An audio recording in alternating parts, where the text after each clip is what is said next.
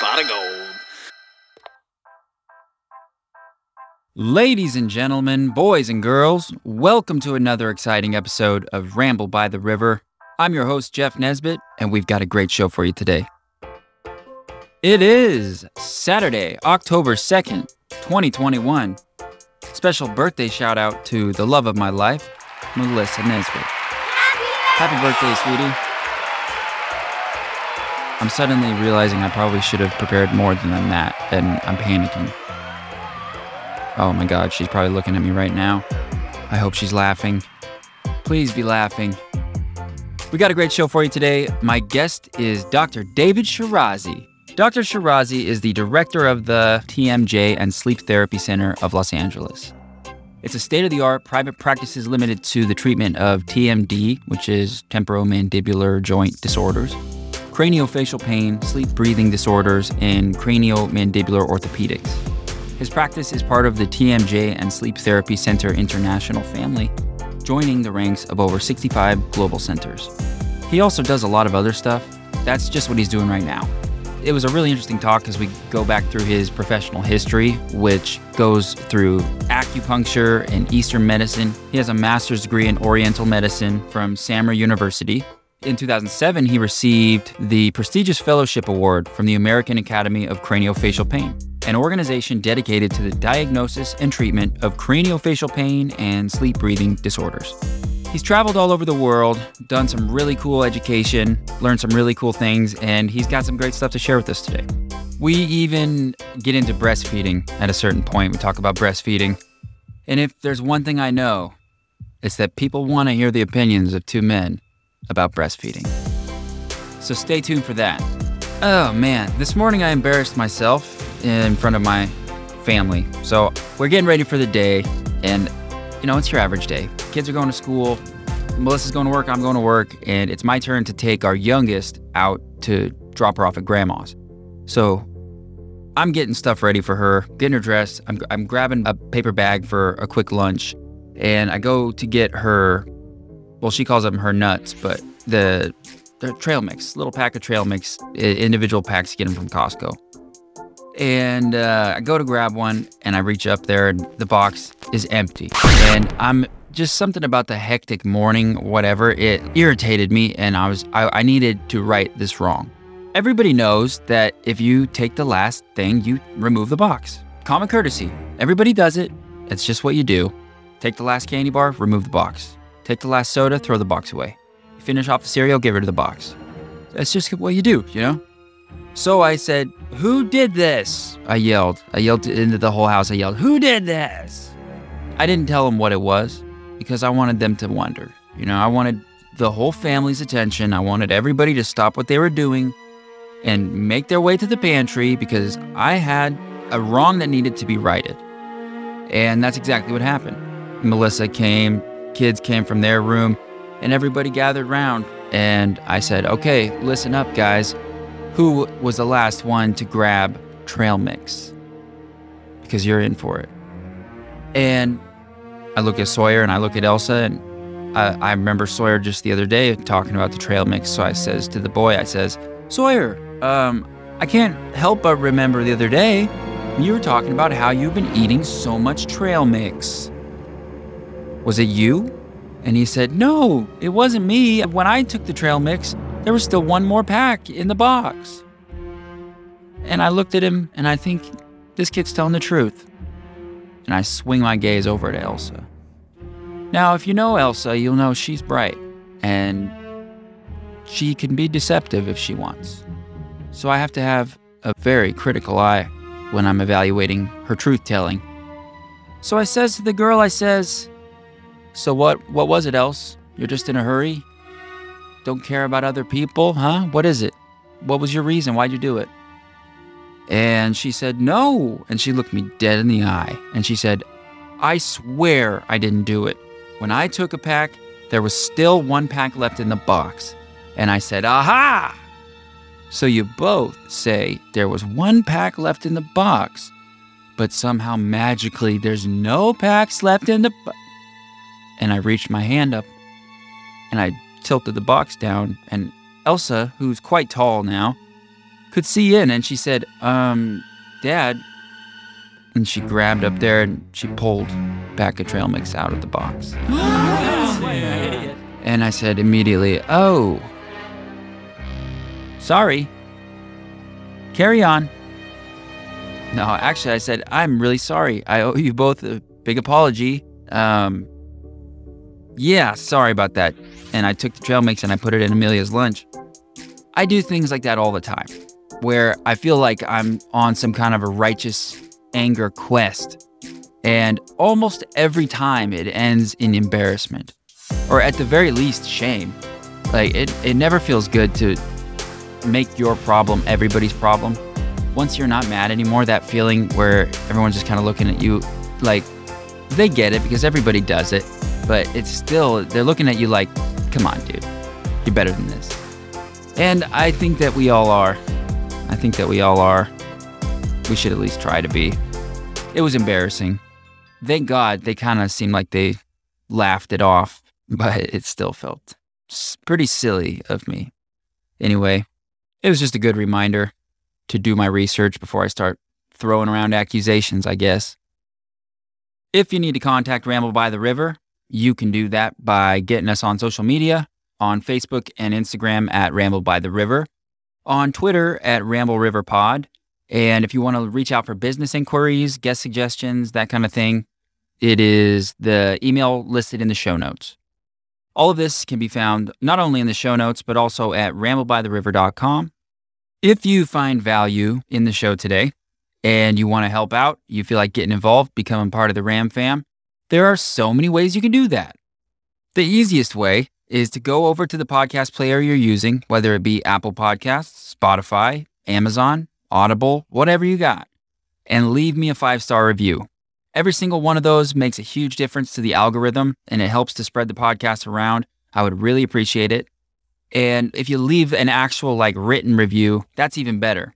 They send me those. They feel great. I love them. And I really appreciate them when you guys do that. It helps out a lot. So thank you to the people who have already been leaving reviews and ratings. It's really appreciated.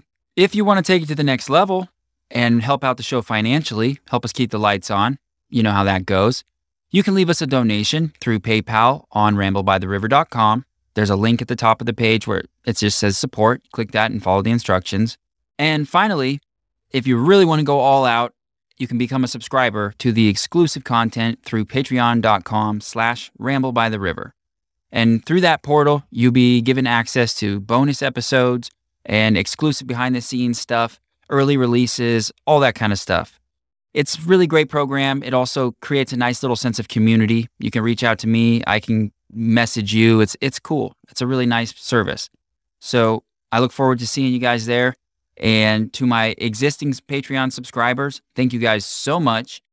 The contributions from you are making a world of difference in me being able to produce this show and plan for the future. So I really appreciate it, and I couldn't do it without you guys. So thank you. Just as a heads up, although my guest today is a doctor, this show is made for entertainment purposes and should not be taken as medical advice. If you want his medical advice, you're going to have to pay him for it. So this is just for entertainment. Take it as entertainment and enjoy. I don't know about you, but I love to sleep and I love to breathe. Two things that I find myself doing almost every day. And I think most of us do. But how often do we actually think about how we breathe or how we sleep? There are many ways to do both. So we go through a lot of that in this podcast today, and Dr. Shirazi is an expert. So without further ado, please welcome Dr. David Shirazi. I could really use a change of scenery. Yeah. Everybody smoking all the greenery. Yeah. Clothes the matches they were handed down to me. But I'm still fly, I know. I'm still fly, let's go. It could all be worse, I could be a hater like you. It could all be worse. Clothes to make the man, but that poison's gonna kill you. From the inside out. So right now, say it with your chest now, say it with your chest now. I'm young, I'm free. Can't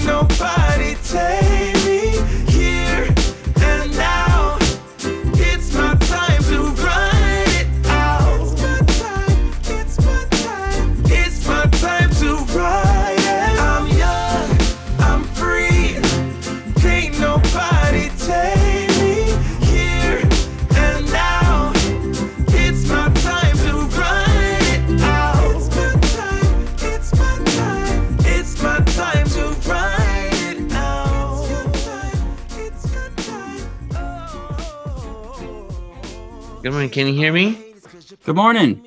Good morning. Hi, how are you? I'm well. How are you? Doing great. Thank you for joining me. Yeah, thanks for having me. That's very sweet of you. Absolutely.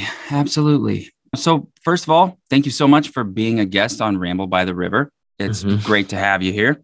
And I'm excited about this one. I've been looking forward to it for a long time because it seems like you have the perfect background and expertise for a guy like me, because I am constantly thinking about the issues of sleep, breathing, and TMJ. Okay. I deal with all three of those things on a regular basis. And yeah, do you have any questions for me before we get going?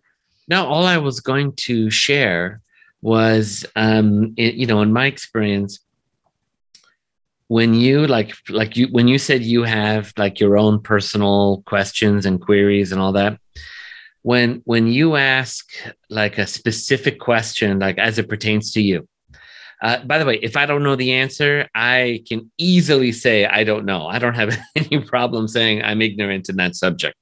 But if I do know, it allows me to kind of explain how things are and maybe kind of project maybe how you or someone else might be in that situation. And that seems to be the most organic kind of podcast and the most engaging, and the one the audience and the host likes the most. Perfect. And it's just free flowing. So I just kind of say what's on my mind and I just kind of get on with it. I love that. Also, like, this isn't a medical show or anything specific. It's very free form. So if you just get bored of talking about this stuff you always talk about and you feel like venturing off into something weird, do it. Definitely do it. And I'll follow you right in. Okay, cool. All right. So in year 2000, you graduated from Howard University, College of Dentistry. Yeah. And in 2006, you graduated from Samra University with a master's degree in Oriental Medicine. That's interesting. I want to talk about that for sure. Sure. In 2007, you received a prestigious fellowship award from the American Academy of Craniofacial Pain. And you're an expert in TMD, what is TMD? TMD is just temporomandibular joint disorders, right? You know, when people say, oh, I have TMJ. So that's like saying, oh, I have legs, right? So TMJ is just a body part. Yeah. And a TMJ disorder has a very wide spectrum of issues. We're off to a great start. That's a huge pet peeve of mine. People are like, oh, my TMJ, I have TMJ. I was like, yeah, we all do. I actually have two of them. Anyway, you are an expert in facial pain, craniomandibular orthopedics, and sleep disorders. That is all stuff that's very interesting. Particularly sleep disordered breathing, but yes, sleep disorders. Cool. Sleep disordered breathing, yeah. And probably breathing in general, right? You can handle the waking breathing as well. Yeah. Yeah. Cool. You're dual certified as a dentist and also an RPS GT, which is a registered polysomnographic technologist. I was for 5 years. Now, I had 3 licenses and it was getting a bit much because you have to get continuing ed for every license every 2 years. So it just became a bit much. So I didn't renew my sleep technology license. I still opened up my own sleep lab, but I didn't do that. So I was a sleep technologist for 5 years. Gotcha. Okay. So sleep technologist would you have been like working at a clinic doing sleep studies? What does a sleep technologist do?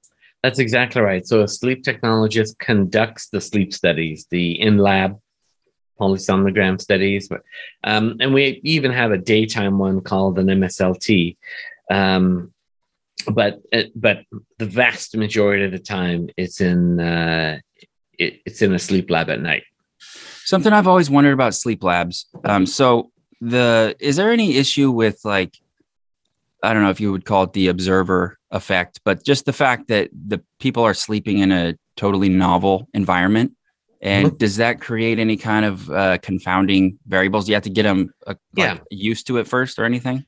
So, I mean, we always ask our patients to come an hour before bedtime just to get acclimated. But you are correct. There actually is a medical term for that in sleep. It's called the first night effect.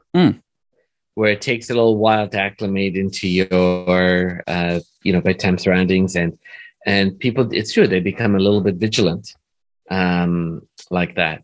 Sleep with one eye open, figuratively. Yeah, they can be. So what I tell my patients, because I offer both in-home and in-lab testing, and to be honest, my in-lab testing is predominantly research. There's a great number of good sleep labs around me, and they all take insurance. I don't. And so my center is focused on doing research. So, the average person is not coming to do an in-lab for me. The labs around me not only don't do research, but almost, I think 100% of them don't do children. And our facilities are set up for children. Oh, interesting. Which is a very niche subject. But when people ask, should I do an in-home or an in-lab? The first thing we want to know is, well, we're looking at sleep apnea, right? Snoring, that's your concern. They say yes. If that's what they say, then I'll say, okay, when you go away on vacation and you're sleeping in a hotel for the first day, does it take you a day or two to get used to the bedroom and the bed and the linens and the pillows and all that? Or are you just so tired you can put your head on that pillow and you're out, right? Mm-hmm. And patients that say, oh my God, I can sleep, standing up. I doesn't matter where I sleep.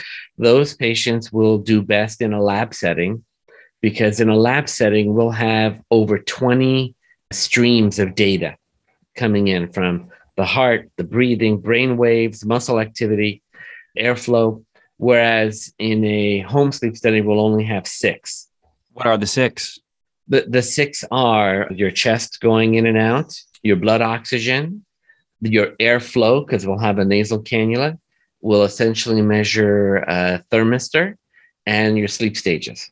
Okay. And they do the sleep stages through like one of those, what do they call them? The little mesh things they wear over like a skull cap that has little magnetic readers, or no, believe it or not. So it depends which technology you're using. Like there's one brilliant technology called EndoPact. The name of their device is called WatchPact. And they have a device that's so sensitive, it can detect just on your peripheral artery tone what stage of sleep you're in. Wow. Because your sympathetic tone changes. Mm-hmm. It's a brilliant, it was originally invented to see if someone has elastic blood vessels. What they would do is they would cut off the blood supply, like, you're taking your blood pressure. They would really increase the cuff to cut off the blood supply to, the brachial artery. And then they would suddenly let go all at once. And what should happen is, let's say the diameter, your normal diameter lumen is that big, it should immediately double and then go back to normal, right? If, on the other hand, it just opens up like 25% instead of 100%, then that could indicate that you have atherosclerosis and hardening of your arteries, which is very indicative of a heart problem that, could lead to a myriad of negative consequences. So they realized that they could also monitor people's sleep if they measure the pulse ox and some other parameters. So it depends on the device is the quick answer. There's another one that has a forehead strap, right? And then the nasal cannula comes down from that. So it just depends on the technology. Cool. That's interesting. So you did a mini residency at China Beijing International Acupuncture Training Center, which is the only place endorsed to teach acupuncture by the World Health Organization. That sounds like a pretty legitimate. Well, it's for international, like for international training. So when the school that I went to was the first accredited acupuncture school in the United States. And of course, they're accredited to teach, Chinese medicine. The Beijing Center is for international training. So people can come for a few weeks, years, whatever they want to do. And it'll be recognized by the World Health Organization as a legitimate degree. I met someone randomly who was from Iran, and he was a psychiatrist, and he had been doing acupuncture on his patients for 30 years. And I said, oh, so you're doing some continuing ed? And he goes, no, no, no. The government is forcing me to come. And I said, what do you mean the government is forcing you to come? And he said, well, they asked me, how am I trained to do acupuncture? And I said, I've studied it. I've learned it. I've been practicing for 30 years. They go, that's not good enough. You need to have like proper credentialing. So, he had to come to a place like Beijing to get trained, to get certified so that he could continue to do acupuncture for psychology. Wow. So acupuncture is old. It's a very old system of treatment. So would this just mean that this China Beijing International Acupuncture Training Center is where all the ancient knowledge is kind of coalesced, and that way they can keep it in kind of a systematic training method, or is it a system that they have flexibility? So I'm going to tell you that when I did my residency there, that was the naivety that I came in with.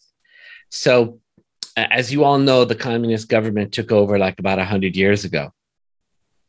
And, prior to that, Chinese medicine was meshed with Taoism, right? And the Chinese government is very much anti-religion, right? So they consider Taoism, even though Taoism is a philosophy, they consider Taoism a religion. So they deleted portions in terms of training, and they massacred a number of physicians who, stubbornly would do what we call 5 elements and aspects that are, considered Taoist. And so there's a lot lost. And then is that kind of more of the spiritual aspect of it? You could say that. Dealing with the qi. Yeah, well, qi is not considered spiritual. Qi is considered some energetic form that's not solid, right? Like blood could be considered something you can tangentially feel, but qi is much harder to feel. Is it measurable? Qi, yeah. In fact, in Boston, I want to say a long time ago, 30, 40 years ago. Dr. Shirazi, is there a phone on the table or something? I keep hearing a buzz. Something vibrant. Yeah. If you want to just set that off the table or something, that would be awesome. I'll just go into airplane mode. I apologize. No problem. So in Boston, about 30, 40 years ago, a physician had observed. So you know how a lizard, when it loses its tail, right? The tail is mostly fat and nutrients. But if it feels like it's going to be attacked, it'll discard a tail and it gets to scamper off and live. So, and then they grow the tail back if they're unmolested and they have enough food. So this physician put lizard that just had its tail taken off on a plate that could measure electrical conductance. And on the plate, he saw an outline of the lizard's tail. What? Right? An energetic outline of the lizard's tail, right? So, for example, in Chinese medicine, we say that blood follows qi, right? And we wonder where that happens. Well, we know embryologically that our blood vessels and nerves grow together, right? Mm-hmm. They grow in tracks, right? So arteries, veins, and nerves grow in tracks, like in your arms, your legs, your abdomen. And when we superimpose these tracks on the meridians in Chinese medicine, it just coincidentally just happens to be on the same exact track. So, we could postulate, I don't know if we could ever test for that, but we could postulate that it's these energetic meridians that carry the qi and then carry the direction for blood vessels and nerves to be built on. Okay. Yeah, that makes total sense. So I remember in biology learning about the early development of the human early development. So you get your embryo and it turns into your neural tube. And then from there, like the brain stem is forming and the lower parts of the brain are all forming. And these, it's been a long time, but I'm going to try to pull out the terminology. These pluripotent stem cells. Yes. Good for you. are created and produced, and then they just go to where they need to go, and they just start traveling, and it just travels to where it needs to go and somehow knows. Would that be a similar philosophy, like that maybe these cells are following these lines of qi to otherwise how would they know that this stem cell, which could be anything, needs to go and be a bone cell in the skull, and this one needs to go be a tendon in the ankle? And like, you know what I mean? Would that be some kind of a guidance system? It could be. We don't know. We do know that stem cells, if you put stem cells adjacent to a tissue, right? If you put it adjacent to heart tissue, skin tissue, bone tissue, well, I don't know about bone tissue, to be honest. Brain tissue. Think bone tissue too. But if you put it adjacent to it, it will grow into that, right? Mm-hmm. Based on its chemical environment. That's what we think. The question is always, chicken or the egg, right? Yeah. We know the answer is egg, by the way. How do you explain that? How do we know it's chicken or the egg? Well, how could you really ever explain that? That's for sure the egg. So the egg is what carries the new genetic material. But where did it come from? Right. So just from the cell division, just from the genes that came together and how they decided to express, and then the environment that the genes were in will cause it to, the phenotypic expression will be the phenotypic expression based on those factors. Okay. Yeah. Yeah. I get that, I think. Yeah. And so, so in other words, you've got the rooster and then you got the chicken that fertilized the egg, but then you have the environment that the egg came in, and which could, guide the way that it manifests. Yeah. Mm-hmm. The phenotypic expression is the interplay of nature and nurture. Yeah. Interesting. And that's the big thing. It's like, when we got around to sequencing the entire human genome, we were, thinking, great, we're going to be able to trigger these genes on and off and extend life, and pharmaceutical businesses are going to go, gangbusters. But we found out that basically 4 proteins will switch on and off genes. Mm-hmm. And those proteins could be had from either diet, breathing exercises, and meditation, like your brain waves. Right? Okay. So it's a very interesting discovery that turned. I wonder how they must have felt, because they must have felt like, oh my God, I'm going to be a trillionaire. I'm going to sell all these products. Oh, no, there's nothing to sell. Yeah, it's not quite as simple as we thought, huh? Yeah, because you can't patent food. Uh-huh. Well, okay, so the Genome Project was huge, and it mm-hmm. brought in people from all over the world. Did we already know about epigenetics at the time? Did we know what junk DNA was, and that it wasn't just hanging out for no reason? I don't know if we knew back then about it. It depends who you asked, right? Mm-hmm. So if you asked a 70-year-old geneticist, they tell you, yeah, junk DNA doesn't do anything, right? Yeah. And if you ask a 30-year-old geneticist, they're like, well, we don't know, mm-hmm. So it kind of depends on who you ask. Yeah. Okay, cool. And I I'm very basic in my understanding of genetics, but mm-hmm. is it that junk DNA is unexpressed genetic code that essentially like whatever the environment called for from the organism in order to, stimulate development in a certain direction and a subsequent phenotypic expression? Everything else that gets left behind, is that the junk DNA? Basically, junk DNA is, we don't know what it does yet. That's the basic blanket expression. Because it's not doing anything. Well, that's the thing. When we look at it, we don't know that it's doing anything or not. It could be that our measurement techniques are not looking at the right thing, that they're not sensitive enough. We don't know. What we do know in nature and the study of evolution is that evolution doesn't make unnecessary things.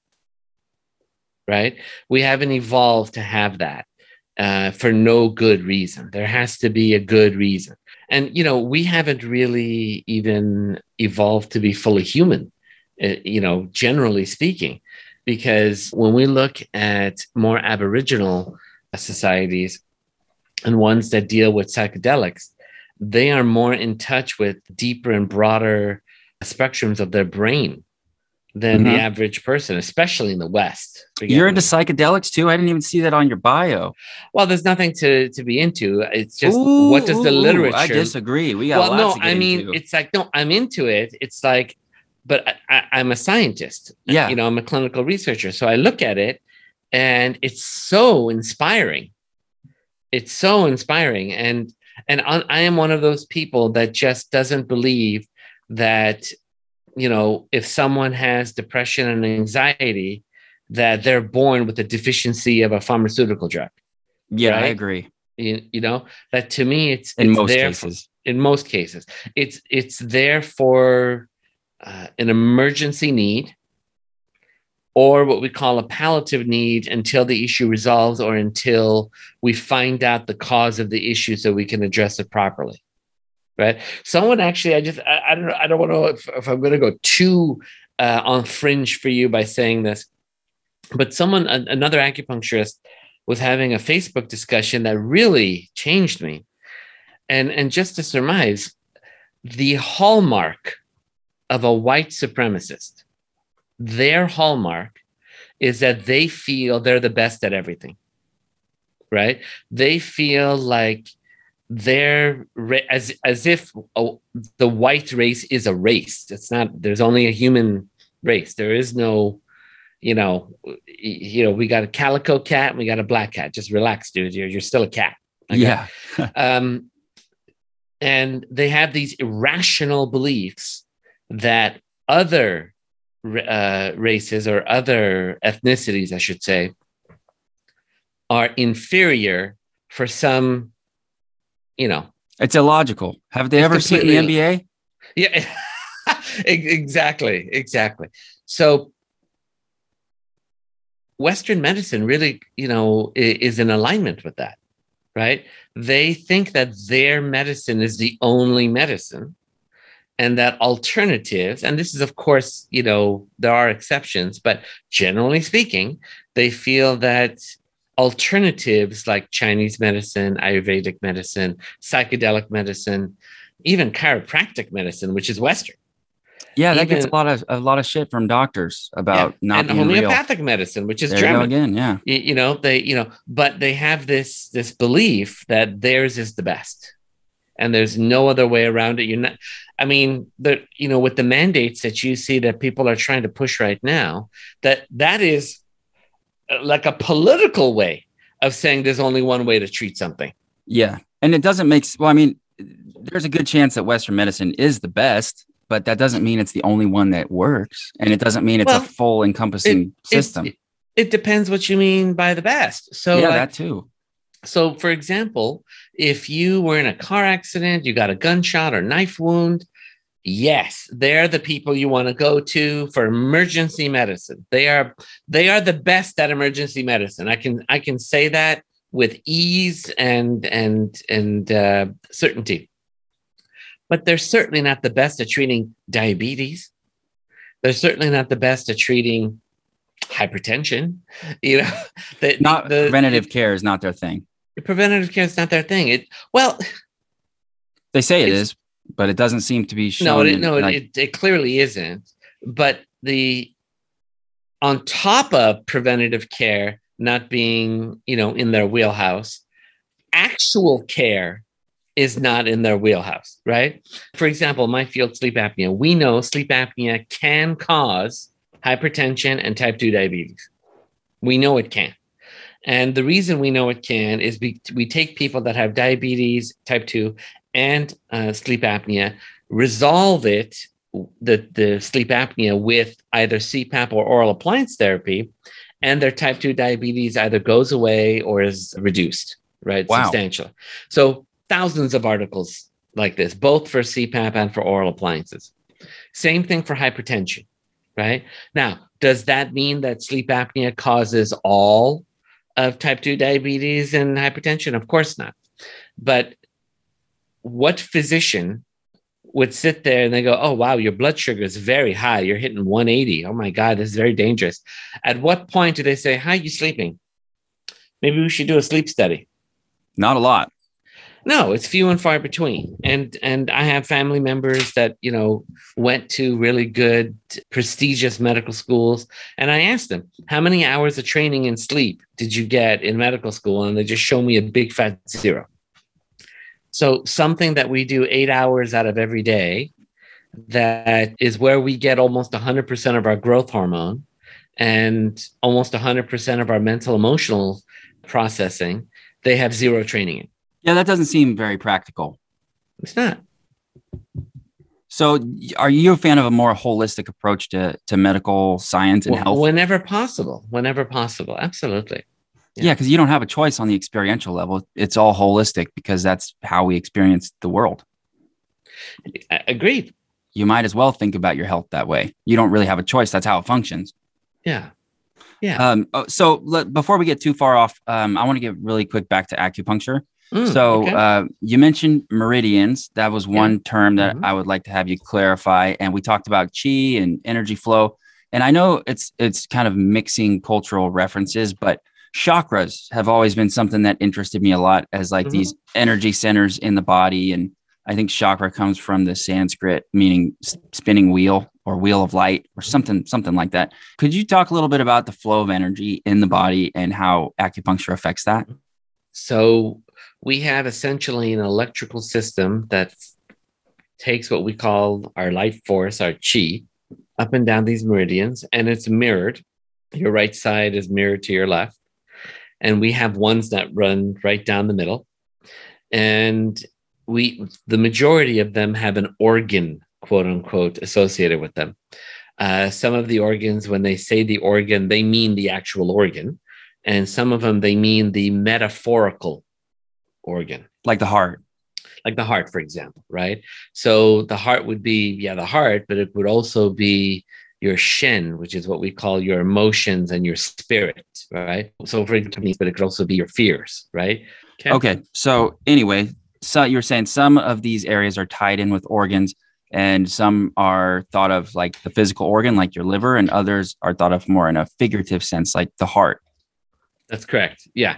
So, and in Chinese medicine, we say these meridians are just under the skin, and then they'll dive into that organ and then come back out. Okay. In our, like I said, our energy flow. So in Chinese medicine, we say that there is either an excess or a deficiency. So we'll often, if someone has pain in an area, especially a sharp stabbing pain, we'll do acupuncture to unblock the chi, which could also be blocking the blood, as it turns out, in the sharp stabbing pain. But and how does that work? How does it unlock it? Well, that's the miracle thing that we can't fully explain. And this is what when we ask those questions in acupuncture school, they would say, you may not know how a computer works with its circuit boards, motherboards, hard drives, and et cetera in detail, but you know what to do to the computer to make it run, right? So there are some things we don't know. Like, so for example, there was a MRI study done in Korea where they did a functional MRI scan, and they purposefully did an eye point that's on the pinky toe. And I believe it was something like in 5 out of 6 subjects, they could see the eye centers of the brain light up on the functional MRI. The eye centers by poking the pinky instantaneous toe? So they had the functional MRIs on the brain. We're looking at the brain looks normal. And then you go and stimulate the eye point on the pinky toe. And then you go and, watch the functional MRI, and you'll see activity, energetic glucose activity in the centers of the eye in the brain. Oh, wow. Yeah. So we see it happening objectively, right? The subjective part, obviously, we see that. It becomes more ethereal when we try to explain it. You can even do it with the magnets on top of an acupuncture point without even breaking the skin. Wow. And that's actually something that the different schools of thought vary on. So when I did a hospital residency in China and Korea, they very much believe in strong needling. In China, if you don't needle vigorously in order to give the patient a zinger, They think you don't care.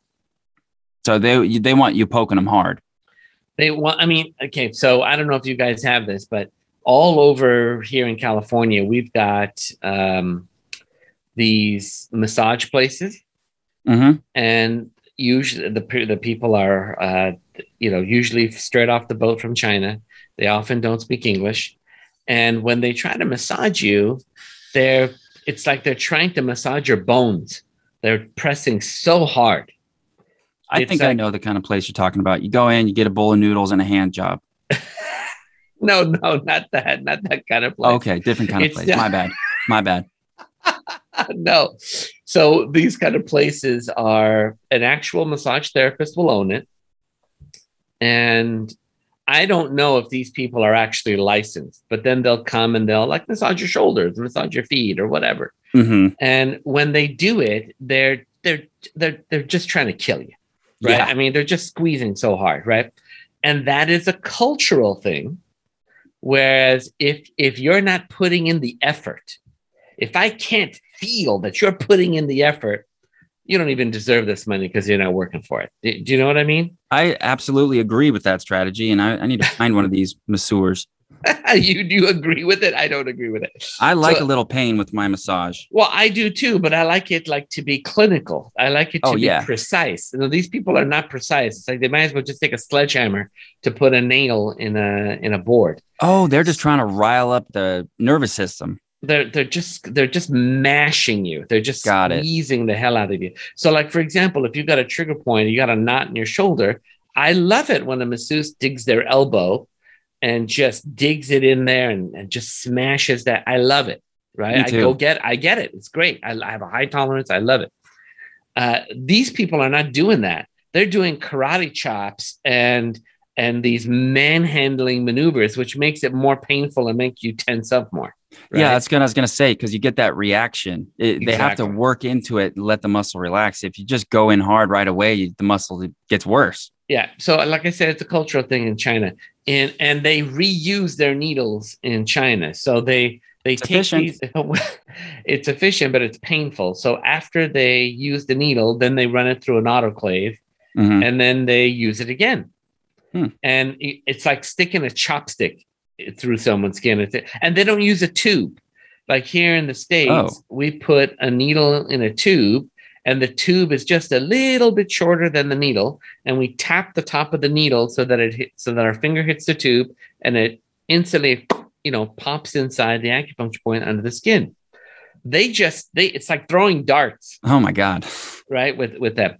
Now in Korea, they also like pain, but they're a bit more precise. So they want the tubes, they want disposable needles, right? But in Japan, I use only Japanese needles. They cut their needles with a laser. They dip them in silicone so it glides easy. And the techniques that are often done in Japan, you're just putting the needle just under the skin. Okay, which is where the meridians are supposedly laying, right? Well, what they found out was they did research in Japan, and they found was because what we find on the skin is, we have resistance in our skin, right?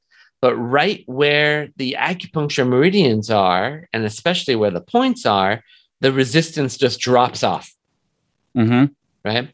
So what they found was they don't need to go an inch deep just to get to the acupuncture point. They can just superficially go under the skin and get the same effect as long as they're on the meridian. Gotcha. You follow? So there's some cultural norms in that, but they get the similar response. Wow. So I think a lot of people, especially in my audience, are completely inexperienced when it comes to acupuncture, but interested. I myself have always kind of been interested in it, and I've always wanted to try it, but I have not done so, mostly because the options for practitioners where I'm from is very, very slim pickings. So it's hard to find practitioners, period. And then on top of that, I'm like, well, I mean, if I have 10 barbers to choose from, maybe 2 of those barbers are going to be worth a damn. The rest of them, I'm going to leave dissatisfied. And if it's involving needles being plunged into my skin, I don't want that kind of a success rate. You know what I mean? So what are the things that you should look for when choosing a practitioner for acupuncture? So for me, it's sort of like choosing a regular doctor. So when we came out of acupuncture school, they kind of showed us a little bit of everything. And they showed us philosophy and they showed us herbology. And it was a very intense program. And I want to say the acupuncture board exam is way harder than the dental board exam. Wow, really? Way harder. When I got my fellowship and my diplomas at the Academy of Craniofacial Pain, they're slapping my back and congratulating me on doing such a great, because it was a hard test. Mm-hmm. Because after you do the written test, if you pass it, then you have to do a 3-hour defending test where you have to show 3 cases that you've completed and how you did it. And then they quiz you of why did you do this and why didn't you do that? Wow. Right? Because they want to know, are you smart enough? Do you know what you're doing? You come out, you come out and you're kind of trained in everything. Now, you still have to do continuing ed, not just legally, but for your own knowledge. But everyone has a predilection. Like I had classmates that were passionate about infertility. Even my mentor is passionate about helping people with infertility. I had people that loved children. I had people that specifically loved pregnant women. I had people that loved geriatrics and whatever specialty you can come up with. So for me, I loved orthopedics and neurology. That was my passion, and it overlapped with what I'm doing in clinical practice as a dentist. Mm-hmm. So it got some synergy. Yeah. So for example, I usually don't treat outside the head issues, but because I have so much experience and training in orthopedics and neurology, if someone had knee pain as an acupuncturist, I know how to treat that. Right. Cool. But I would be worse than useless with someone that had, dysmenorrhea that was caused by PCOS that extended their periods and they needed, I don't know how to approach that patient. Mm-hmm. So let's say you call up an acupuncturist and they say, so what's your focus? What do you like to do? And let's say they say, I do everything. It's like, okay, so you're saying you're basically a family practice kind of person. Yes. Okay. So that means if you want to go in there with immune boosting therapies, minor aches and pains, things like that. Right. And, just sort of family practitioner sort of things like you would a Western doctor that are not severe. But then, if they say my focus is women, I treat women's issues. I go, great. I have women's issues. Let me come and see you. Right. So it's sort of like that. And usually acupuncturists are very accessible. Right. Mm-hmm. Especially if they've been Western trained. And what I mean by that, is sometimes when they're from China or, other nations that they're still very much set in their own ways, communication is not their forte. Uh-huh. Right. So sometimes asking them, hey, what are you good at? What do you like to treat? They're confused by this. So I guess it seems like you're saying the trick really is just to communicate, find somebody who you can communicate with and who's willing to communicate with you. Absolutely right. And then just ask the right questions. Absolutely right. Yeah. And they are, like I said, generally speaking, they're more accessible. So sometimes you'll get a secretary, but sometimes you'll get the actual acupuncturist when you call. Uh-huh. And you'll say, okay, so I have this issue. Do you have success treating this issue? And this is the thing, I've seen this among acupuncturists outside of myself. I've seen this among acupuncturists and chiropractors. You'll have an issue and you'll say, can you treat this? It's like, well, I've treated it before. And you treat it. And after 3 visits, they should be able to tell you, yeah, you're getting better. This is good. Let's keep it up. Mm-hmm. Or you know what? It's not working. You got to find someone else. I'm not good enough for you. I'm not a good fit for you. Right. That's been my personal experience with acupuncturists and chiropractors, is that they're honest enough and humble enough to say, it's not working. Yeah. That's important. Hmm. Yeah, you don't want somebody who's just going to keep you coming back week after week for 10 years, not doing anything. Yeah, exactly. And hopefully someone has enough sense to just, give up on it Yeah. if it's not working. Yeah. But yeah, it depends. Like, I'll tell you what, I have a friend of mine, a very dear friend of mine who's a chiropractor. And he was first an engineer, and then he decided to be a chiropractor, and he was practicing, he was doing fine. And he developed lower back problems, presumably from leaning over his patients, but he developed a lower back problem. And he went to 25 different chiropractors. Wow. With no resolution. That must have taken a long time. It did. And he was walking with a cane. And he was completely disenfranchised with his whole profession. He was about to quit chiropractic and go back and become an electrical engineer. And he was working with this one guy. His name is David Denton, who recently passed away.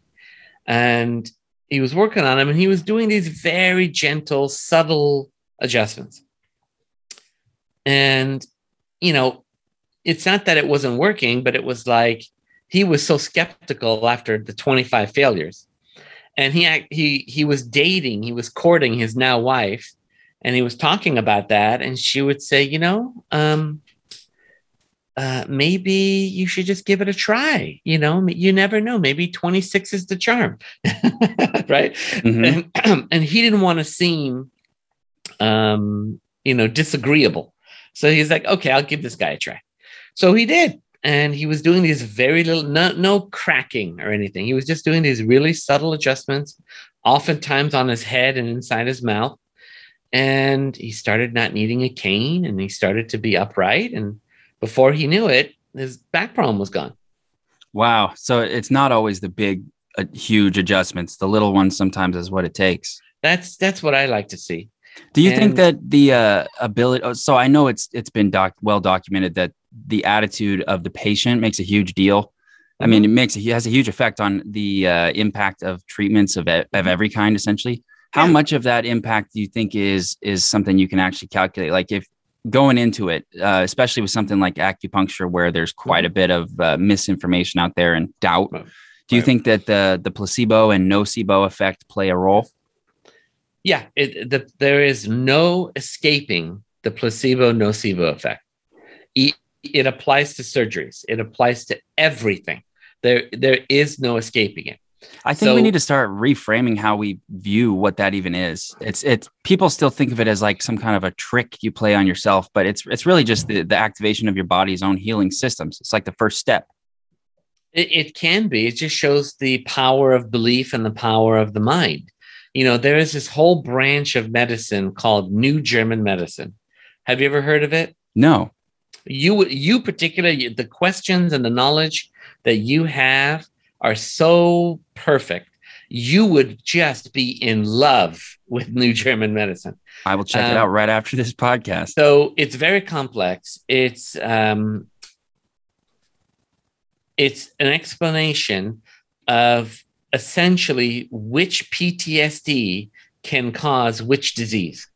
Ooh, I love it already. Right. So how, Western medicine, we say all problems are genetics of stress. Right. Mm-hmm.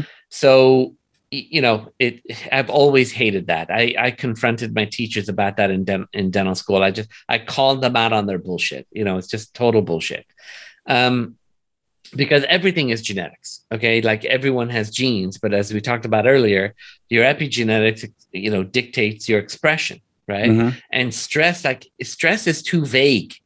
You got to be a little bit more specific. So what happened with the New German medicine, I want to say 40, 50 years ago, there was a psychiatrist, Dr. Hammer, and his son was tragically killed. And it was tragically shot, and it took him a month to die. It was a horrible thing. He was mistaken for someone else, I think, something like that. So highly traumatic event. After his son passed, he developed testicular cancer, and his wife developed breast and ovarian cancer. But he asked his physicians that diagnosed it.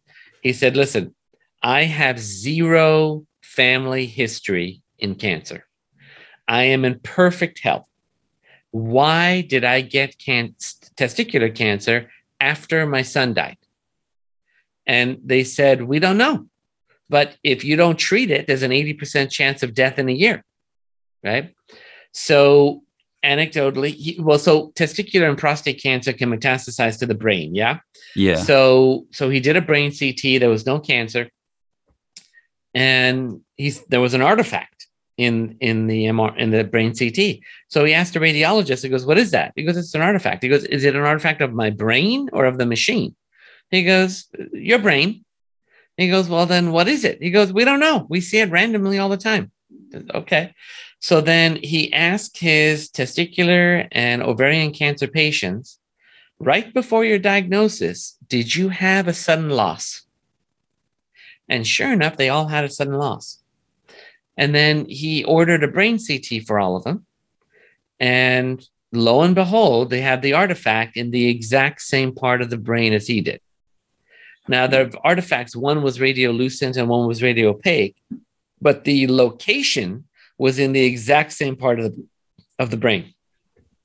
His material is very left brain, non-intuitive, very it's Germanic, his material. And he takes it from the embryological layers all the way to the disease, right? Uh-huh. So just to paraphrase, he concluded that the brain has a mechanism whereby there's unmanageable stress, right?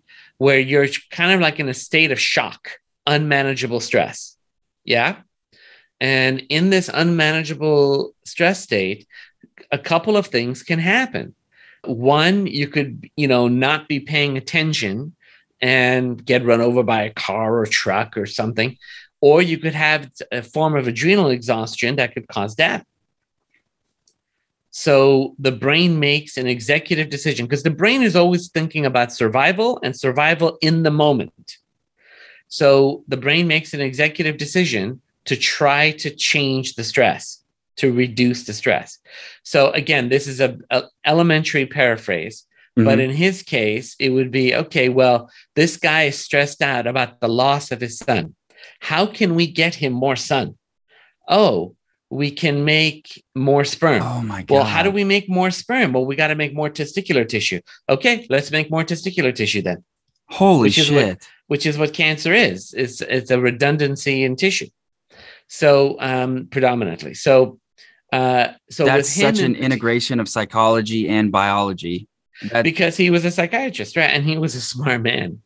And he was in Germany, and Freudian psychotherapy came from Austria, so it's in the schools. Yeah, it's in the water. It's everywhere. Even here in this country, it's in our cultural lexicon. A lot of Freudian concepts.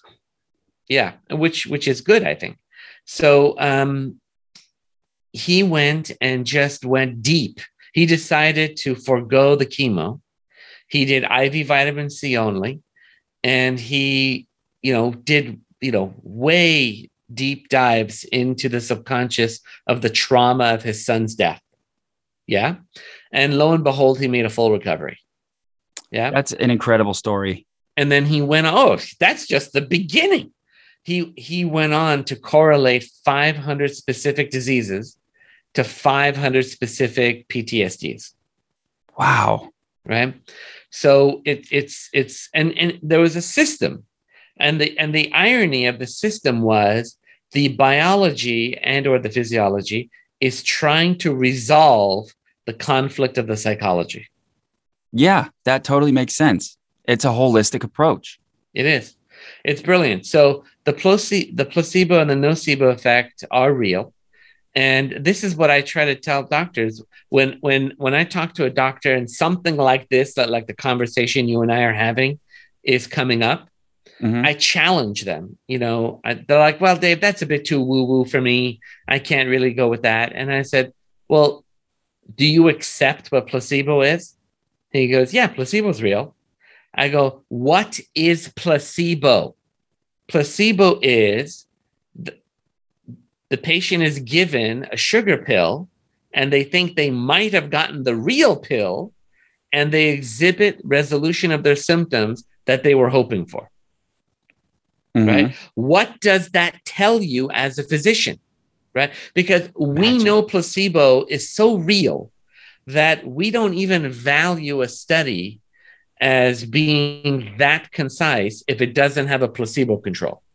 No, it doesn't even get any credibility whatsoever. Very little. So we know placebo is real. So then placebo must mean that we are mentally controlling the outcome of our body to get what's called in medicine a spontaneous remission.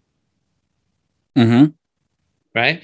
So, like I once took a neurologist out to dinner, and he said, he's like, yeah, I know about acupuncture and I know about cranial sacral therapy, but I don't know how that stuff works.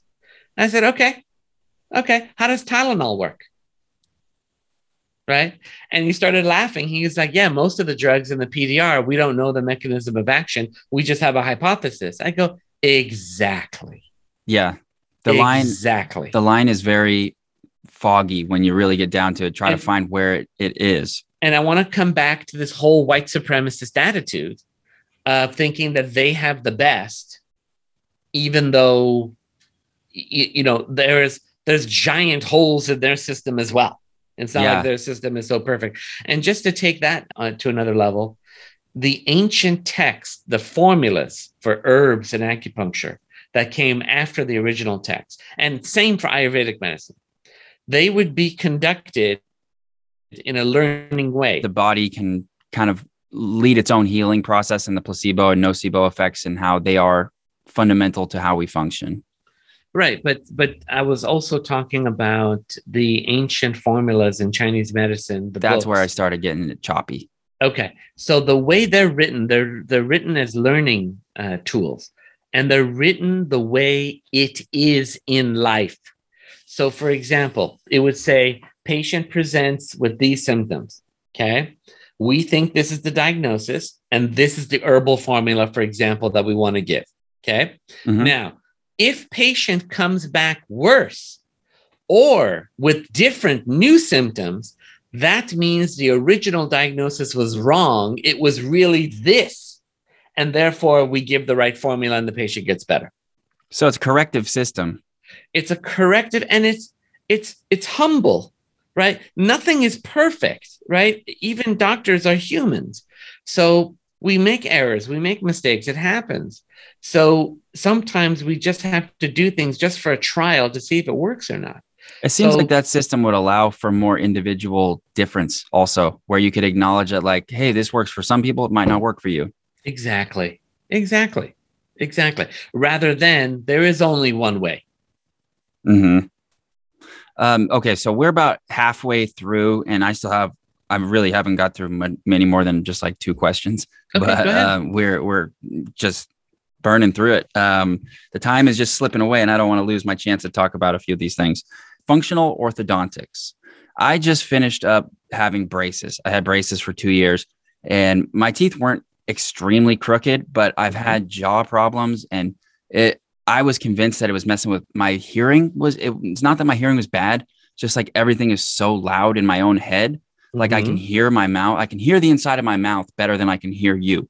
Like when I'm having a conversation with you, and it just felt like something was wrong. So I went to an orthodontist, got the braces, had them for 2 years. They did improve my ability to hear better, and like I get less pain and headaches, and things are much, much better.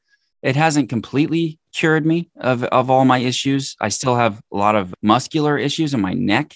I'm always having problems with swallowing and like having pinched nerves and a lot of neck pain. And it ties in with like getting kind of real restricted movement in my shoulders. And I have issues with like at the brachial plexus getting impingements and all kinds of stuff like that. My hands going numb and stuff like that. So I'm very interested in like proper functioning. It is my understanding that orthodontics and what's going on in your mouth and with your jaw can have a cascading effect throughout your whole kinetic chain system. Is that true? Well, yeah. So my focus as a TMJ disorder expert is not so much focused on the teeth, right? we're looking more at the neurology of the jaw, the clenching of the teeth at night, the jaw position, the jaw locking, and all the things associated with that. It's true orthodontics can help reduce those symptoms. But I often find, this has been my experience, if you're not controlling the clenching that people do at night, the effects will be very temporary. Yeah, I definitely feel that. Mm-hmm. I have a retainer now, so I haven't been using the night guard, but I was using a night guard for a while, and it was helpful for that bruxism. I read a book by James Nestor called Breath. Have you read it? I'm aware of the book. I have not read it yet.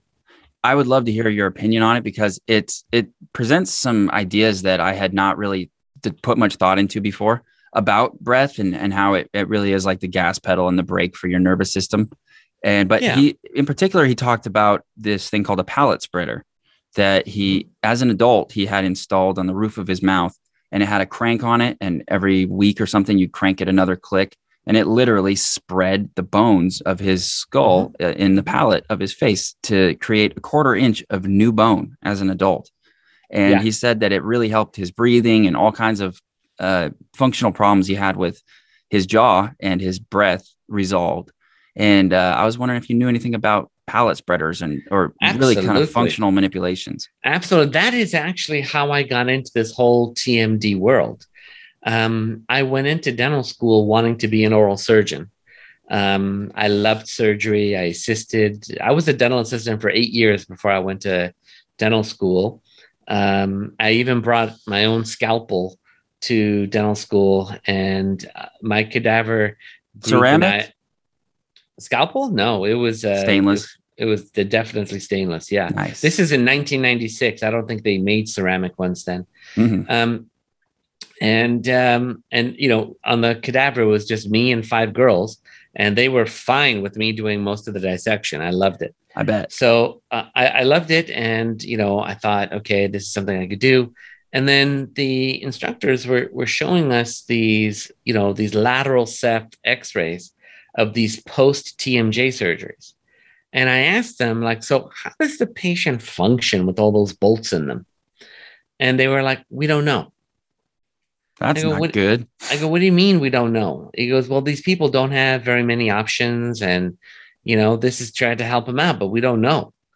I said, okay. So I was so naive. I thought that if I became a surgeon, I couldn't turn down that surgery. Do you know what I mean? I used to joke around that if I was a root canal specialist, I couldn't say, boy, that root canal is too hard, right?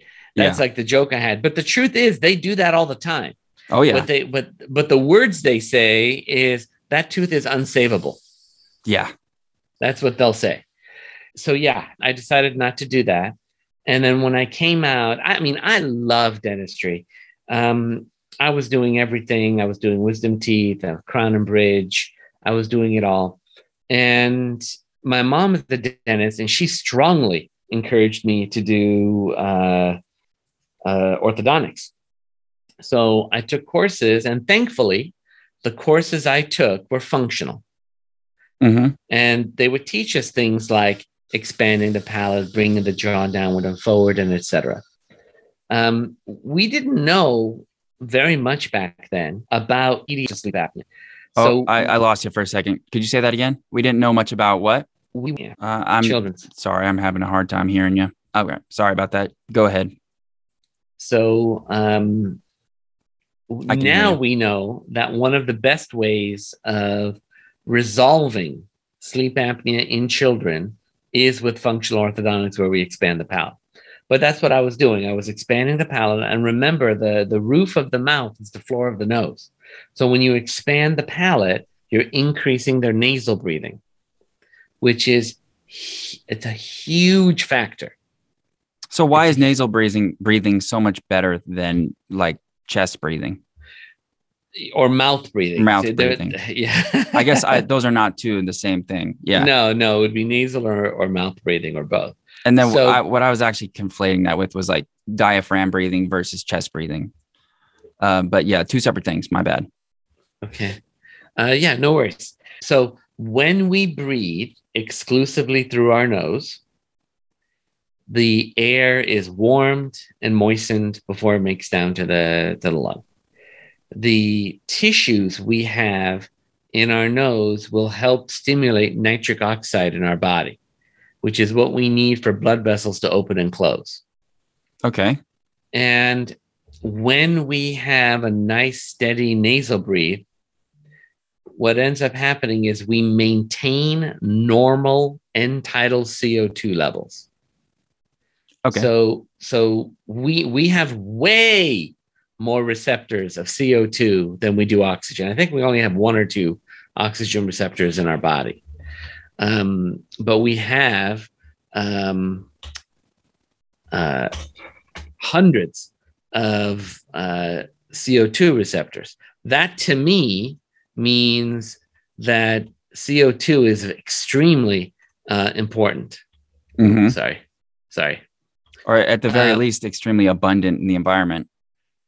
Well, it is, but as it relates to us, listen, nitrogen is extremely abundant in the environment, but our body doesn't seem to care that much about it. Good point. Right. It has to do with what our body needs and wants. And like I said, evolution doesn't make things that are unnecessary. Right. Mm-hmm. So what we know is we have a very narrow window of end-tidal CO2 tolerance in our body.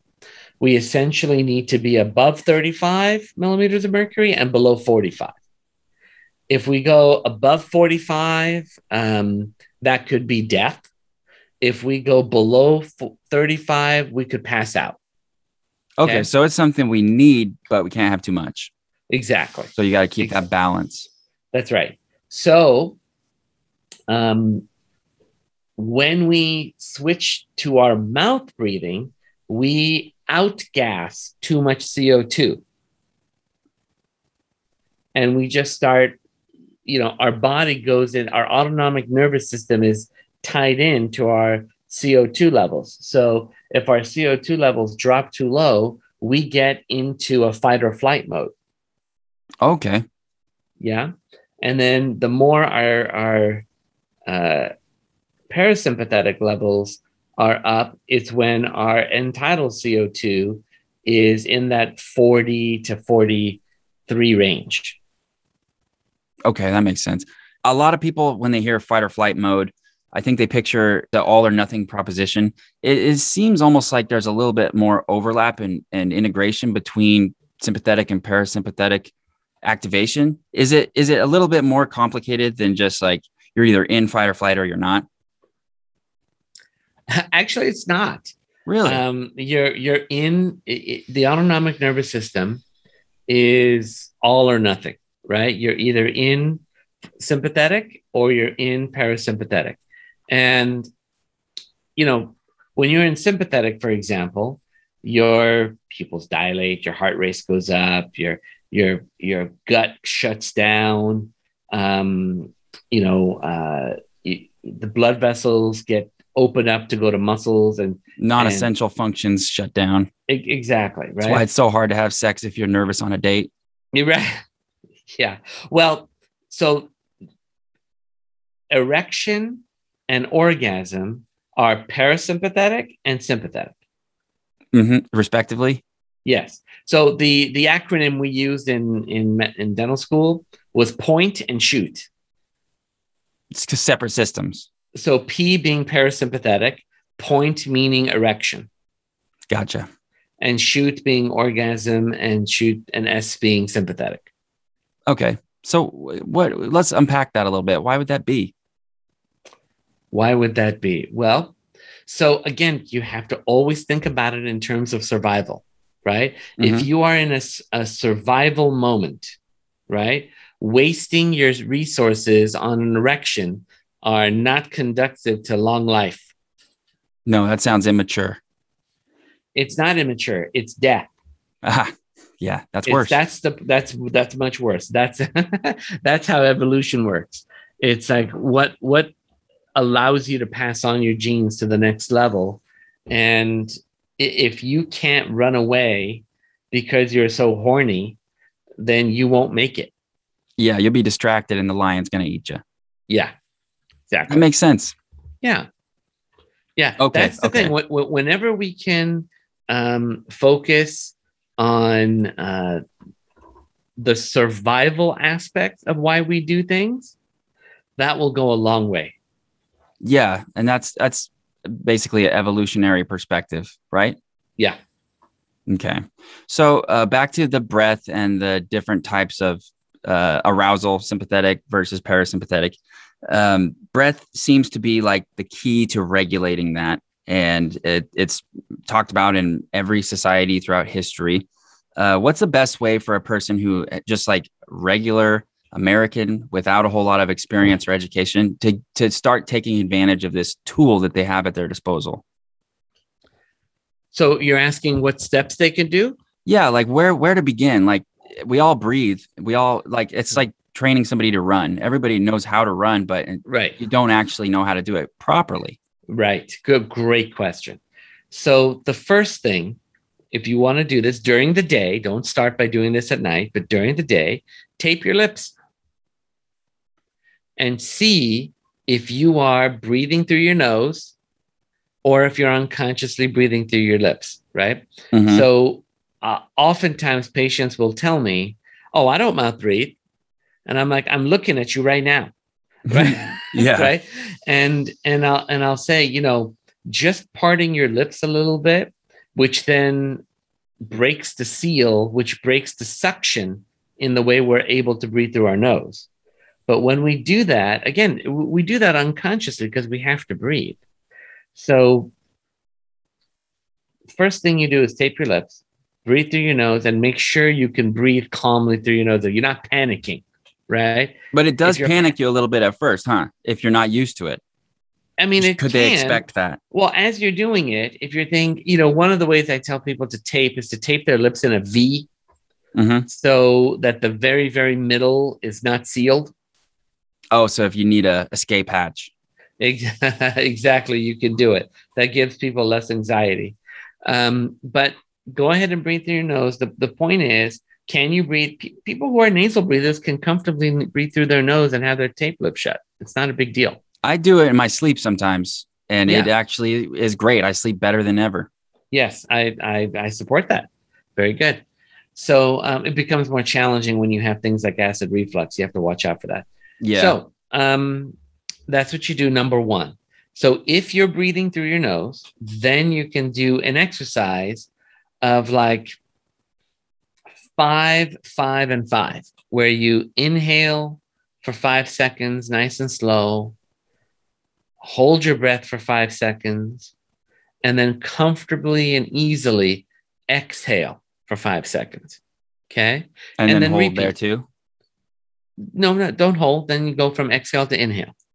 So that sounds like you're going to have a ratio of 2 to 1 inhale to exhale time if you include the hold. Does that activate the fight or flight response? You're holding. You're 5 seconds in, 5 seconds hold, 5 seconds exhale. And then immediately re-inhale or yeah, exactly. So that's pretty similar to like the box breath technique. Yes, the box breath technique is great, right? And then you can find out what number works best for you. Does 4 work better for you? 6 work better for you? Whatever works better for you, right? Cool. So that's a great way of getting your body to go more and more into a parasympathetic state. If, on the other hand, you find, wow, I am really struggling to breathe through my nose, okay, don't move on to the next step, okay? Go see an ENT, go lavage your nose with some saline nasal rinse. I make my own nasal rinse with essential oils. Ooh. And yeah, it really clears me out, really clears out the people that use it. Like eucalyptus or something? Yeah, there's eucalyptus in there. We got peppermint, we got frankincense. That sounds nice. It's really nice. It's strong, but it works. That's what I would do. And some people, I hate to say it, some people need surgery, right? But like the context of the functional orthodontics is to expand the palate, to drop the palate, because usually people that have a narrow palate have a very high arch. And that occupies nasal breathing space. Got it. Wow. Yeah. I don't think about that being so intimately connected, the nose and the roof of the mouth, but it is right there. It's right there. I remember reading something about the evolutionary history of humans and the fact that with the advent of agriculture, we did a lot less chewing. We started favoring foods that were easy to chew and more stuff that was basically made out of sugar, stuff that's carb and not as much fiber. And it's changed the way that our jaws have developed in our mouths. And that this was making the argument that we as a species have a mouth that is too small for our teeth, and it's changed the way that we breathe, and it's made us, a lot of people, dysfunctional breathers. Have you ever heard of that? Yes, and I believe that as well. When we look at, and this is why I get very irritated by orthodontists who say that crowded teeth are due to genetics, because that is not true. For the vast majority of the time, that is not true. What is the alternative? So when we look at skulls and from before the Industrial Revolution on, people had wide palates, big developed jaws, and they even had space for behind their wisdom teeth. Oh, wow. Right? So they had all this. And evolution does not change in 300 years. So, and anyone that thinks that we went from being a nice wide arch, having gaps in our teeth and strong jaws, to crowded teeth that need amputation to make them all fit, and they think that's genetics, is not a valuable scientist. So you're thinking that's definitely the environment, not the genetics. 1,000%. Like there's rare exceptions, but the vast majority of the time, it's from not breastfeeding long enough. That was my next question. And why is breastfeeding so important for TMJ health and airways and straight teeth in general? So what you're doing when you're properly breastfeeding is the nipple goes inside the mouth. The child, the infant, puts their tongue on the base of the nipple and then rolls the back of their tongue up on the roof of the mouth and kind of squirts the milk down their throat. Create a little seal. Suction. Create a little seal. They seal with their lips, which is also imperative. And they create a suction. And they create normal swallow, right? Now, the rest of the time, they're still supposed to swallow that way, okay? Even when there's no nipple.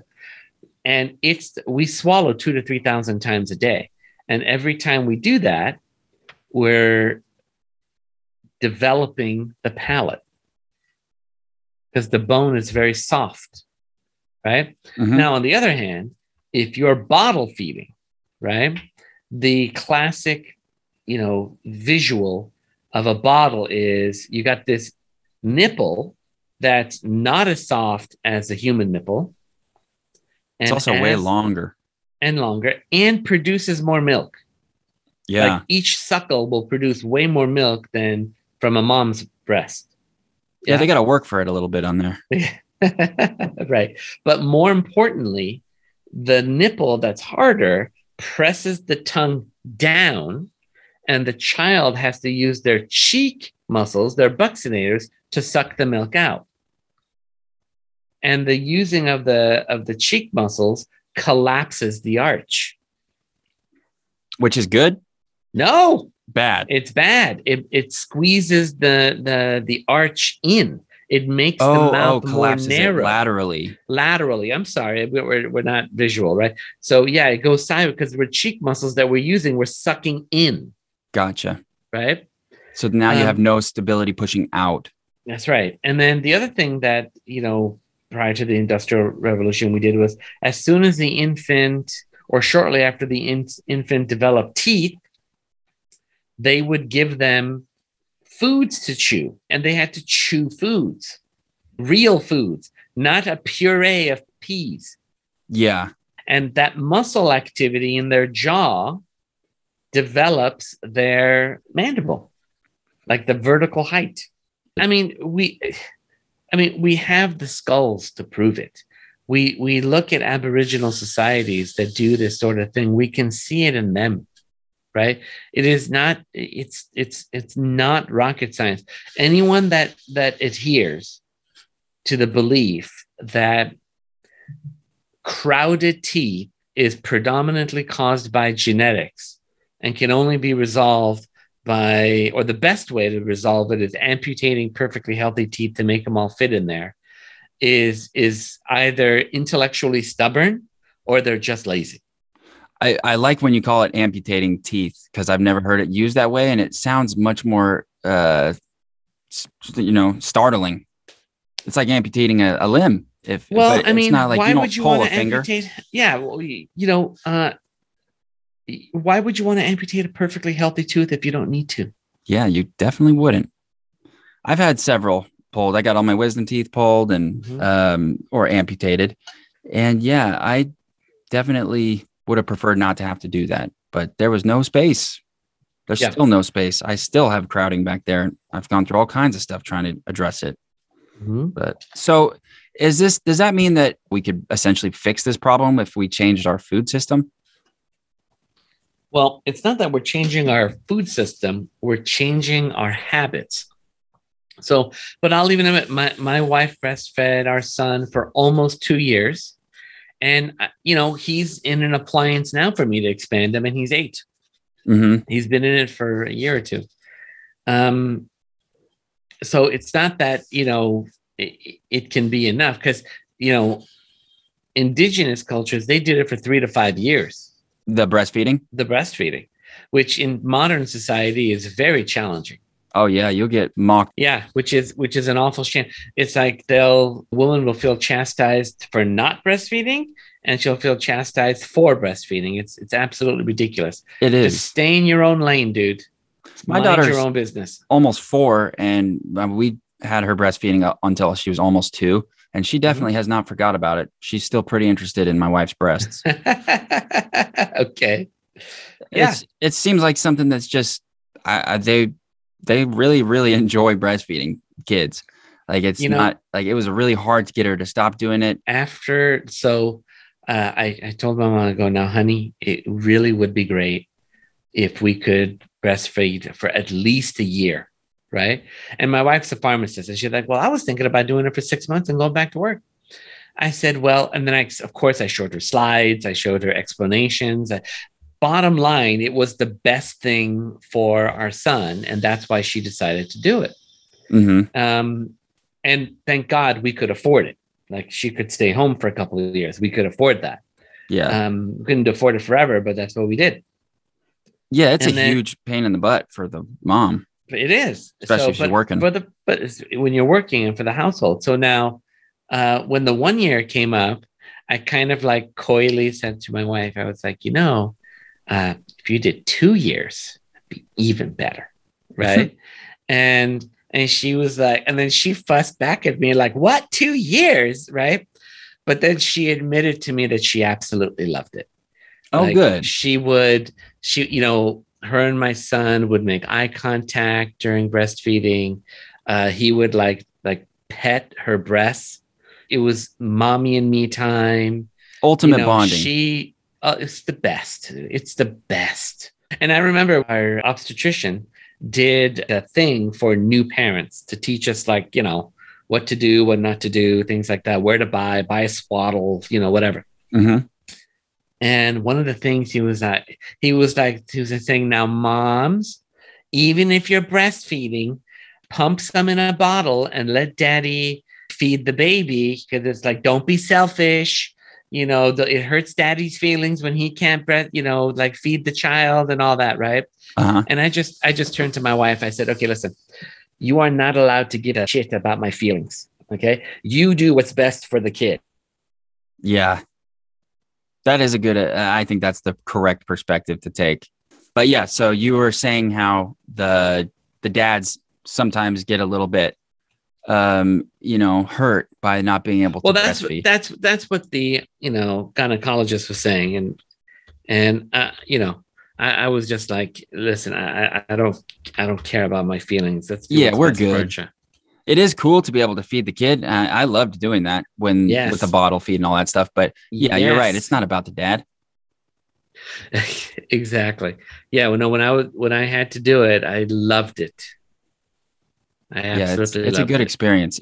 But yeah, it's a whole nother thing when it's food that you've created with your body and you're giving it to this child that you also created That's the ultimate bonding experience. It's really great. Okay, so I have a note here that about delta wave sleep and how that is related to palate expansion. And Yes. I got this from your notes. What exactly is the connection there? Okay, so there's 4 stages of sleep: stage 1, 2, 3, and REM.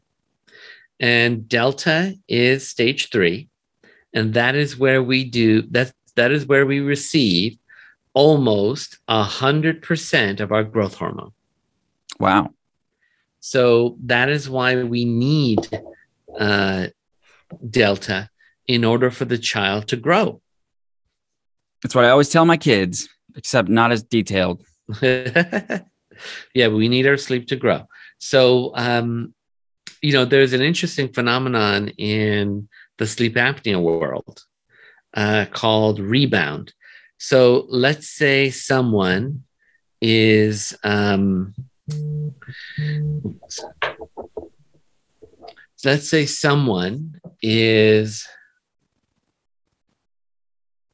sleep apnea and their sleep is being retarded. Okay, they're not getting the sleep. Mm-hmm. And they're having interruptions, whether it's due to sleep apnea or something else. They're just having interruptions. And then there's an intervention like CPAP, tonsil and adenoid surgery, something like that, or even palatal expansion. So there is something called a rebound, where if you had been very deficient in delta, your body will make extra delta. So instead of 25% of your sleep being delta, you'll have 40% of your sleep delta for a short period. It'll taper off. Uh-huh. But that means you're getting a surge of growth hormone in your body. Nice. And that's actually incidentally why I dislike CPAP in children so much, because they're wearing a headgear, and this headgear on their head that's restoring their sleep. Now they're getting a surge of growth hormone, and while they're in a headgear, which research now shows that this shoves the maxilla backwards. Oh, right. Could you explain that? What is the maxilla and why was it forwards? So the maxilla is the upper jaw, and there is an ideal location for it. There just is. Okay. And when you're wearing a headgear, and like in the old-fashioned, archaic, backwards way of orthodontics of using like headgear to pull the jaws back, these are for people that have like an overbite. Mm-hmm. And rather than bring the jaw forward, the lower jaw forward, they decide to bring the upper jaw back. Well, that seems way harder. It is way hard. And, they're basically shoving it back. So, and they're using a headgear. They have an anchorage either in their neck or in the back of their skull. So when you're wearing a CPAP, you have to have a strap around your head to keep the CPAP on your nose. Because if it's not tight on the child's head, it'll leak. The air pressure will leak. And it won't work? No, you're not getting enough air pressure to open up the airway. Okay. And so how does that apply to kids? So when CPAPs are applied to children, what we find is obviously the child with sleep apnea has been denied their full allowance of growth hormone because they're not getting into delta much because they have interruptions in their sleep. When we now resolve their sleep apnea in the moment with a CPAP, they now get a rebound of growth hormone. And now it's kind of like, okay, so you're a growing child. I'm now going to inject 30 milligrams of growth hormone in you while you've got a headgear wrapped around your head. Okay. The maxilla is going to go back faster. Okay. Right? So the purpose of a CPAP is not to shove the maxilla back. The purpose is to just hold the strap of the CPAP is to hold it against the face. Mm-hmm. Right. But they're getting a headgear effect from traditional orthodontics with the strap that goes around their head. And they did a before and after with kids that had CPAP. And sure enough, when they did a follow-up, they found out their bony markers of their maxilla was way backwards. Wow. And they even freely admitted that these people will now need maxillary surgery to correct it. That sucks. To me, one of the biggest things that does. Yeah. So then what do you do for kids who have sleep apnea? We expand. You do the expansion. Yeah, absolutely. It works. It works better than CPAP, and it works better than tonsil adenoidectomy, which is something we can't say in adults, because TNA removal, tonsil adenoid removal, you'll get about 50, maybe 80% improvement in sleep apnea if they have huge tonsils. But they'll still have sleep apnea, or it'll come back. And it doesn't work well if the kid is obese. Right? Whereas if you have palatal expansion on a narrow palate child who also has enlarged tonsils and adenoids, which actually happens often, and they're obese, it'll still work. So a lot of this stuff is reminding me of a book I read a long time ago by Weston Price. Yes. Nutrition and Physical Degeneration. That's right. That is the best book written on nutrition, or that will ever be written on nutrition. And it was written in the 30s, right? It's really old. Or the research was being done in the 20s and 30s. That's right. Yeah. But it's all about just like this guy. He went around the world and collected data on all these different tribes and societies and figured out what they ate, and kind of started making correlations between what they ate and how they lived, and then these physical disabilities or functional people too. But really interesting stuff. But it seems like that's enough time for really to get a change in the way that people view these kind of holistic issues. I don't feel that in the world of orthodontics. When I went and got my brace and stuff, when I would try to mention really anything that was outside of the very niche expertise of the guy I was talking to, it was just like just like nothing. I would get no feedback. And I get it on a professional level. Like, you have responsibilities to, do one thing really well, and there's liabilities involved if you're just, free balling and just spitting whatever you think could be the truth, or connections that aren't necessarily verified by research. So I understand that there are just kind of professional things that get in the way, but that's why it seems like over years and years and years, this kind of thinking would kind of infiltrate and make its way into popular culture. But it doesn't seem like it really has. Do you feel like that at all? Yeah. So everything you said, I agree with, except for one, where you said, some of the things that may be fringe and there isn't a lot of research on it. There's a ton of research on it. There you go. This is either intellectual stubbornness, gross neglect. I don't know. Is it just that there's so much more complexity when you consider all these things just at the same time? Well, I'll give you an anecdotal example. You can now make enough room for all the teeth most of the time, even still using brackets and wires. It's a technique called passive self-ligation. I did it for 10 years. It's great. I had a patient, she was in her 80s. And she had crowded teeth, and she goes, I really want to do, get my teeth straight. My whole life I've had these crooked teeth. I said, okay. So I sent her over to the orthodontist, and the one who I knew does passive self-ligation. And then she's got the braces on, no wires. She goes, yeah, he says he's getting me ready. He's going to shave down my teeth to make it fit. I said, whoa. What do you mean shave down your teeth? She goes, well, he said I'm crowded. There's no way to get it fit. So I called him up on his cell phone. I said, what's going on here? He's like, well, yeah, I was just going to do it this way. It'll be faster. I said, the reason I sent the patient to you, was because you're going to use passive self-ligation and not minimize the space inside the mouth. If anything, you'll maximize it, right? Mm-hmm. He's like, yeah, okay, if you want, yeah, I'll do it. And I said, well, why wasn't it your first choice? And, I really, busted his balls about it. And he said,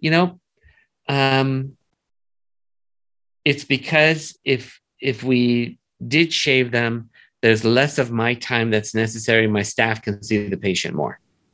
Yeah, that's common. If I have to do this, then I have to do more work. I thought you were going to say it was because that she was an elderly patient, and they're like, yeah, but no, they still move.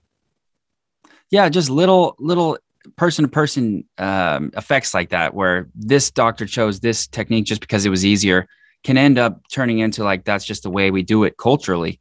That's right. Wow. Let's see. I'm going to check my question list real quick. Mm-hmm. All right. So I made it through all of the technical and professional questions that I wrote from reading your bio and stuff. Mm-hmm. And now I have one page that's just labeled random questions. So okay. I'm going to go through that a little bit. Do you notice any kind of patterns or correlations between people, the way they breathe and the types of personalities that they express? Do you like the heart of the question really is like, do you think that breathing is more than just like how we get our air, but is it more tied into how we experience our world around us? Well, I mean, it's a tough question to answer. If we're mouth breathing, for example, that can actually make us more anxious. Mm-hmm. So if we're more anxious, we're going to perceive the world differently. We're not going to be as connected as we are to the whole planet. And we're going to be much more focused on what's happening right in front of us. And more selfish. Yeah, because survival kicks in. Mm-hmm. Yeah, that's kind of exactly where I was going. Like, I feel like if more people considered their breath and the way they sleep and these fundamental things, the way they walk, the way they move, these fundamental things that we all do every day, all day, pretty much, and not sleep, but hopefully you're breathing all day. And most people just don't even think about it. And I didn't think about it for most of my life. And when I started considering those things and not just considering that they're happening, but considering the way that they're happening, it changed the way I function, changed the way I experience the world, because I suddenly felt like I had these tools at my disposal that I could make adjustments. And I could also recognize when things are not going so well. Like if I'm feeling super anxious and then I'll suddenly just tune into my breathing and say like, well, how am I breathing? And I'm all up in my chest. I'm mouth breathing. I'm shallow and things are like, it's a direct reflection of my experience inside my head. And so if I take that and I'm like, all right, well, I know I have some physical control over these things. I'll pull the breath down into my diaphragm. I'll start trying to slow it down and deepen it and things like that. And then my experience will start to change. Exactly. Pretty powerful tool. Absolutely. What about meditation? So are you a meditator? Yeah, I used to do it so much more. But yeah, medicate, and especially in these times, in these crazy times. I wholeheartedly agree with meditation. Do you have a particular practice that you like more than others, or do you kind of do your own thing? No, I mean, it starts with the breathing and the mental state that I want to get into, which is more relaxed and in the now. I did transcendental meditation. I like that. I think it's great. Did you go to a class? I got the mantra and pay the money. Like, yes. Do the legit TM. Exactly. That's what I did.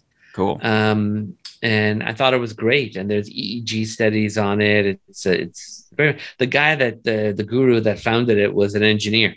So he wanted to like quantify it. He wanted to prove that it was coming. Yeah. That's what I love about this new age kind of synthesis of mysticism and science, where it's possible, where you can have more quantitative data and things that are backed up by experiments, and to explain some of these more mystical appearing phenomena, like altered states of consciousness and things like that, being able to be explained scientifically. It's going to be big for our species. More people practicing these things and taking full advantage of these abilities that they had all along is going to lead to some overall global changes, hopefully. Yeah, I think so too. I honestly think so too. Cool. All right. Well, I have reached all my questions and we have covered a great deal of information. Do you have anything else that you would like to talk about before we wrap this thing up?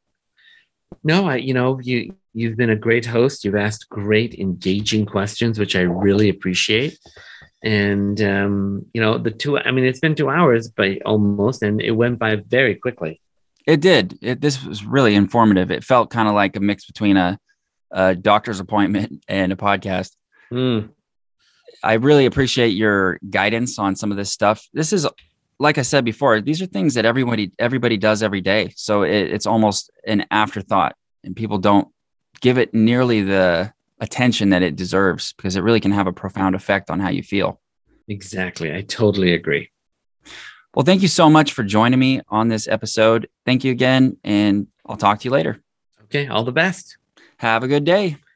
Thank you for tuning in, and I hope you've enjoyed this episode of Ramble by the River. If you'd like to subscribe to the exclusive Patreon for bonus content and extra episodes, go to patreon.com/ramblebytheriver. That's patreon.com/ramblebytheriver. Thank you so much for joining me, and I'll talk to you next time. Go get some sleep, guys. Bye. Say it with your chest now.